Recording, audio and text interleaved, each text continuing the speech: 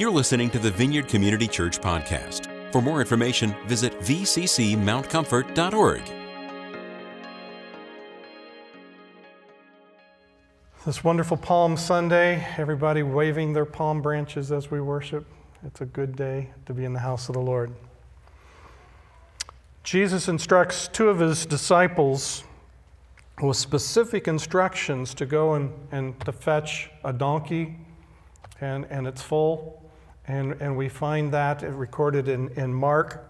As we look at Palm Sunday today, you can see all the dynamics and the specific ways in which Jesus sends his two disciples and how they find and discover the exact animal that he's supposed to ride into Jerusalem with.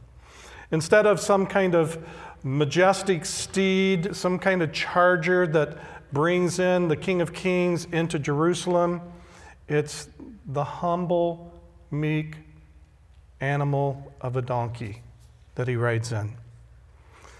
We're going to veer today because of one sentence that's in the Gospel of Matthew that's not in Mark, Luke, nor John. So today we're veering from the Gospel of Mark to the Gospel of Matthew, beginning at verse 8. A very large crowd spread their cloaks on the road, while others cut branches from the trees and spread them on the road. The crowds that went ahead of him and those that followed shouted, "Hosanna to the Son of David! Blessed is he who comes in the name of the Lord! Hosanna in the highest!" When Jesus entered Jerusalem, the whole city was stirred and asked, "Who is this?" The crowds answered, "This is Jesus, the prophet from Nazareth in Galilee." Jesus entered the temple area, drove out all who were buying and selling there. He overturned the tables of the money changers and the benches of those selling doves. "It is written," he said, "My house will be called a house of prayer, but you are making it a den of robbers." The blind and the lame came to him at the temple, and he healed them. When the chief priests and the teachers of the law saw the wonderful things he did, and the children shouting in the temple area, "Hosanna to the Son of David," they were indignant.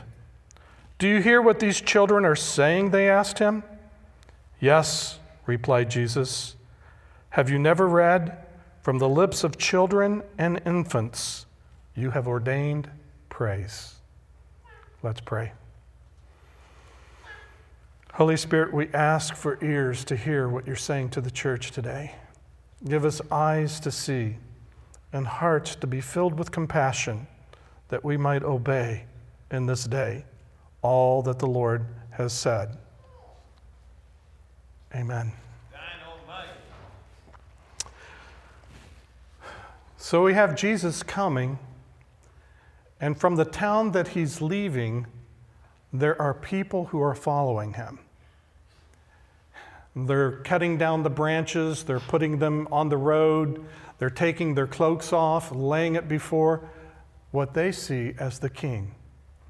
The nationalistic pride and everything that's taking here, they're thinking this is the time that now our king is going to take over and undo the Roman authorities that have been ruling over us. And so they're all excited. They think that this is going to be one cosmic clash in Jerusalem. And it was, but it was different than what they perceived. They were looking for a political, military action. But here Jesus comes as the Prince of Peace. And as he comes, we got the crowds that are coming from Bethany, Bethphage, and as they're heading this way toward Jerusalem, then we have the stir that's going on in Jerusalem, and the crowds from Jerusalem have heard that Jesus is on his way. So now the crowds from Jerusalem are coming out, and so there are the crowds in front of Jesus and the crowds behind him, and they're all celebrating because they're anticipating it's our time. We're number one. We are going to get our due today. And so we have all of the celebration, the hopes of a Messiah that has been in the hearts of the Jewish people for all these years, they see as being culminated in Christ. And the general public acknowledge that because they've seen what he's done. They've heard his teaching and his preaching. And so now they're coming into Jerusalem, and they're hoping that this is going to be the beginning of a new regime over the area. So they spread their cloaks on the road. They cut the branches from the trees and spread them on the road. They shouted, "Hosanna to the Son of David. Blessed is he who comes in the name of the Lord." You'll notice that the Hosanna to the Son of David is going to be a refrain that the children that are part of this parade, they're hearing and they're joining in. And they also reintroduce it later in the temple. When Jesus enters Jerusalem, the whole city's stirred. They're asking, who is this? Who is this that's causing such a commotion, that's causing such a stir in the people? And they're trying to figure it out. But the crowds answer, this is Jesus, the prophet from Nazareth in Galilee. So they got part of it right. He's the prophet. The concept that when the Messiah comes, he will be the prophet, priest, and king. And as he's coming, everything about his entrance is that he's about to go from prophet to king. They kind of missed that really he's coming to be the priest. He's coming to mediate a new covenant for us with Father God. And so here's Jesus. He's coming. Jerusalem doesn't know what to do. They're all stirred up. Now he enters into the temple area. There's an interesting dynamic that's taking place here. Jesus is bringing judgment to the religious system of that day that is functioning in the Holy Temple. He drove out all who were buying and selling there. He overturned the tables of the money changers and the benches of those selling doves. It is written, he said to them, my house will be called a house of prayer, but you are making it a den of robbers. This is taking place in what we call the court of the Gentiles. It's the court just outside the temple, but it's considered part of the temple. It's the place where those who are not pure enough, whether it's having to do with the purification standards, if you've touched something that was dead and you hadn't been purified, then this was as far as you could go. You couldn't go any further into the temple, because to go any further in the temple required a certain purity of your own character, your own being, your own ability to come in. This was the place where the Gentiles were allowed to come and to worship and to pray. And Jesus said, my house is a house of prayer. Now Matthew leaves out for all nations, but it's implied there. It's the place where the Gentiles, this is the place where the Gentiles can come and pray. The dynamic is that religion, the religious system that has no longer functioned the way God intended his house to function, has taken the only place where those who would see themselves as unclean could come and gather to pray, and they turned it into a market. They turned it into a place of buying and selling. They turned it into a place of exchanging, and there's all sorts of illegal, immoral type of dynamics that's taking place with overpriced for, you bring your little lamb from home and we'll find a spot on it, and therefore you can't sacrifice that. You got to buy one of ours. Of course, it's like going to the airport and getting gas. It's been jacked up. The price is at least $1 more than any place else. And so they had a whole system in their religious, and they've taken the one place where the outsider could come and pray and commune with God, and they turned it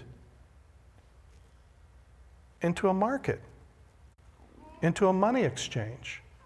So Jesus comes in and he brings a judgment through his actions. He says, this is not the purpose of my Father's house. It's to be a place of prayer. And within your religious caste system, however you want to do that, you're not holy enough, so you can only talk to the Father out here. Guess what? The Father will meet you wherever you come to meet with him. And so they had taken that away from them, which is really interesting, because if you see what happens next, the blind and the lame came to him at the temple, and he healed them. Both the blind and the lame were considered impure to go any further than the court of Gentiles. That's as far as they could go because of their defect. They were blind, they were lame. This is as far as they could go in the house of God.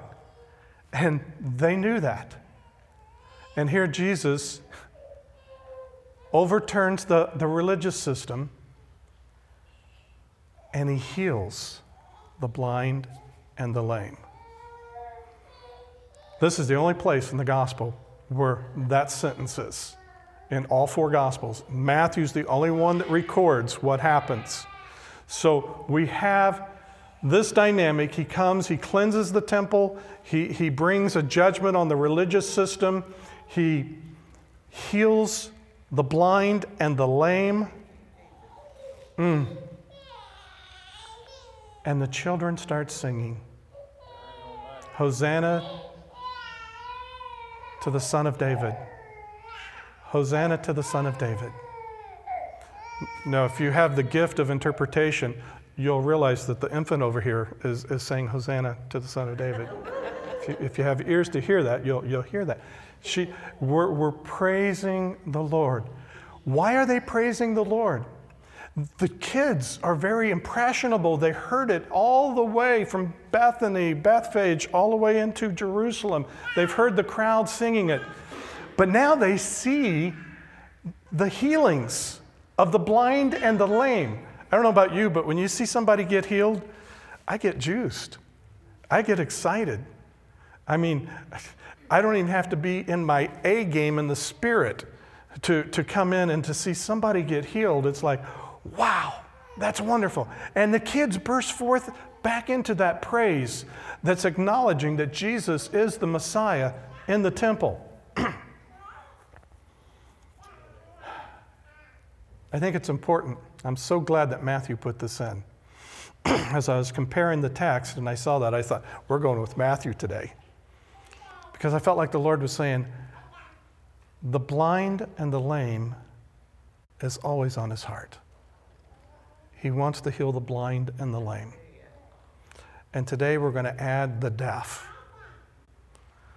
Hearing, visual, mobility issues is what I believe this Palm Sunday opens the door to and says, come, Jesus is here. He wants to heal you of your sickness. I love that. What happens with religion? Religion goes to murder. The religious leaders hear the children singing these praises to Jesus, and they are indignant. They are indignant. The word for indignant here in this passage is the same word that is used of the 10 disciples when they find out that James and John's mother has asked for the first and second place, the right and left hand of Jesus in his kingdom. And when the 10 disciples heard that, they were indignant. Here, their religious leaders are so indignant. And here, they're without excuse. Here, do you see what the text says? They saw the wonderful things he did. They saw that. But what does religion do when they see the miraculous? They move toward murder. The children shouting in the temple, Hosanna to the Son of David, they were indignant. They were moving toward murder. And they asked Jesus, do you hear what these children are saying? It's like you need to tell these kids to stop. Stop that right now. That's not appropriate. Because these children are saying that you are the Messiah, and they're saying it in the temple. And Jesus goes one better. He says, yes, I hear them. Have you never read, from the lips of children and infants, you have ordained praise? Jesus is quoting Psalm 8. And verse 2 says, from the lips of children and infants you have ordained praise because of your enemies, to silence the foe and the avenger. The praise of the children. The children are saying, Jesus is the Messiah, the Son of David. The chief priests are so indignant, they're saying, stop it. You've got to stop them from doing that. And Jesus takes it one higher. And when he says, haven't you heard? And he quotes from Psalm 8. Psalm 8 is attributed to God. It's not just the Messiah. Here Jesus is saying that this has been ordained. And it replies to me, I am not only the Messiah, I am God. And that really stirred them. That really got them going. And we know that the rest of the week they're plotting how to kill Jesus. How to kill Jesus. Now, mind you, in the midst of all of this, everything that Jesus is going through in the passion of this week, he still has time to heal the lame and the blind. Now that's a Savior. What a Savior. I love that he's always doing what his Father's doing. So rebellion, we know that when we rebel against the Lord, there's always a dynamic of something's dying. There's a dynamic of death. And with religion, it goes beyond just death. It goes to premeditated murder. I think that's why I hate religion so much. And that's why when I see myself behaving out of religion instead of relationship with the Lord, it grieves my heart. It's so much easier to follow the rules than be in relationship with a person. And so today, we're asking the Lord to come and do it again. As we take communion together, there is an interesting revival that's taking place in our land right now. People are taking the sacrament and are getting instantly healed.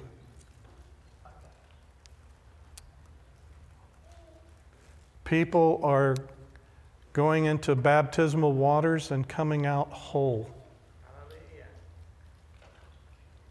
The testimonies is just amazing of what's happening in the earth today. The two sacraments that the Lord left to us are means of his expressing his grace toward us. And one of the manifestations of his grace towards us is forgiveness, is peace and restoration, but it's also healing.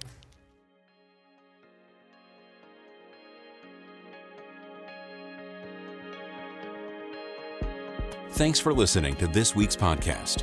To receive more audio content from the Vineyard, click the subscribe button in iTunes.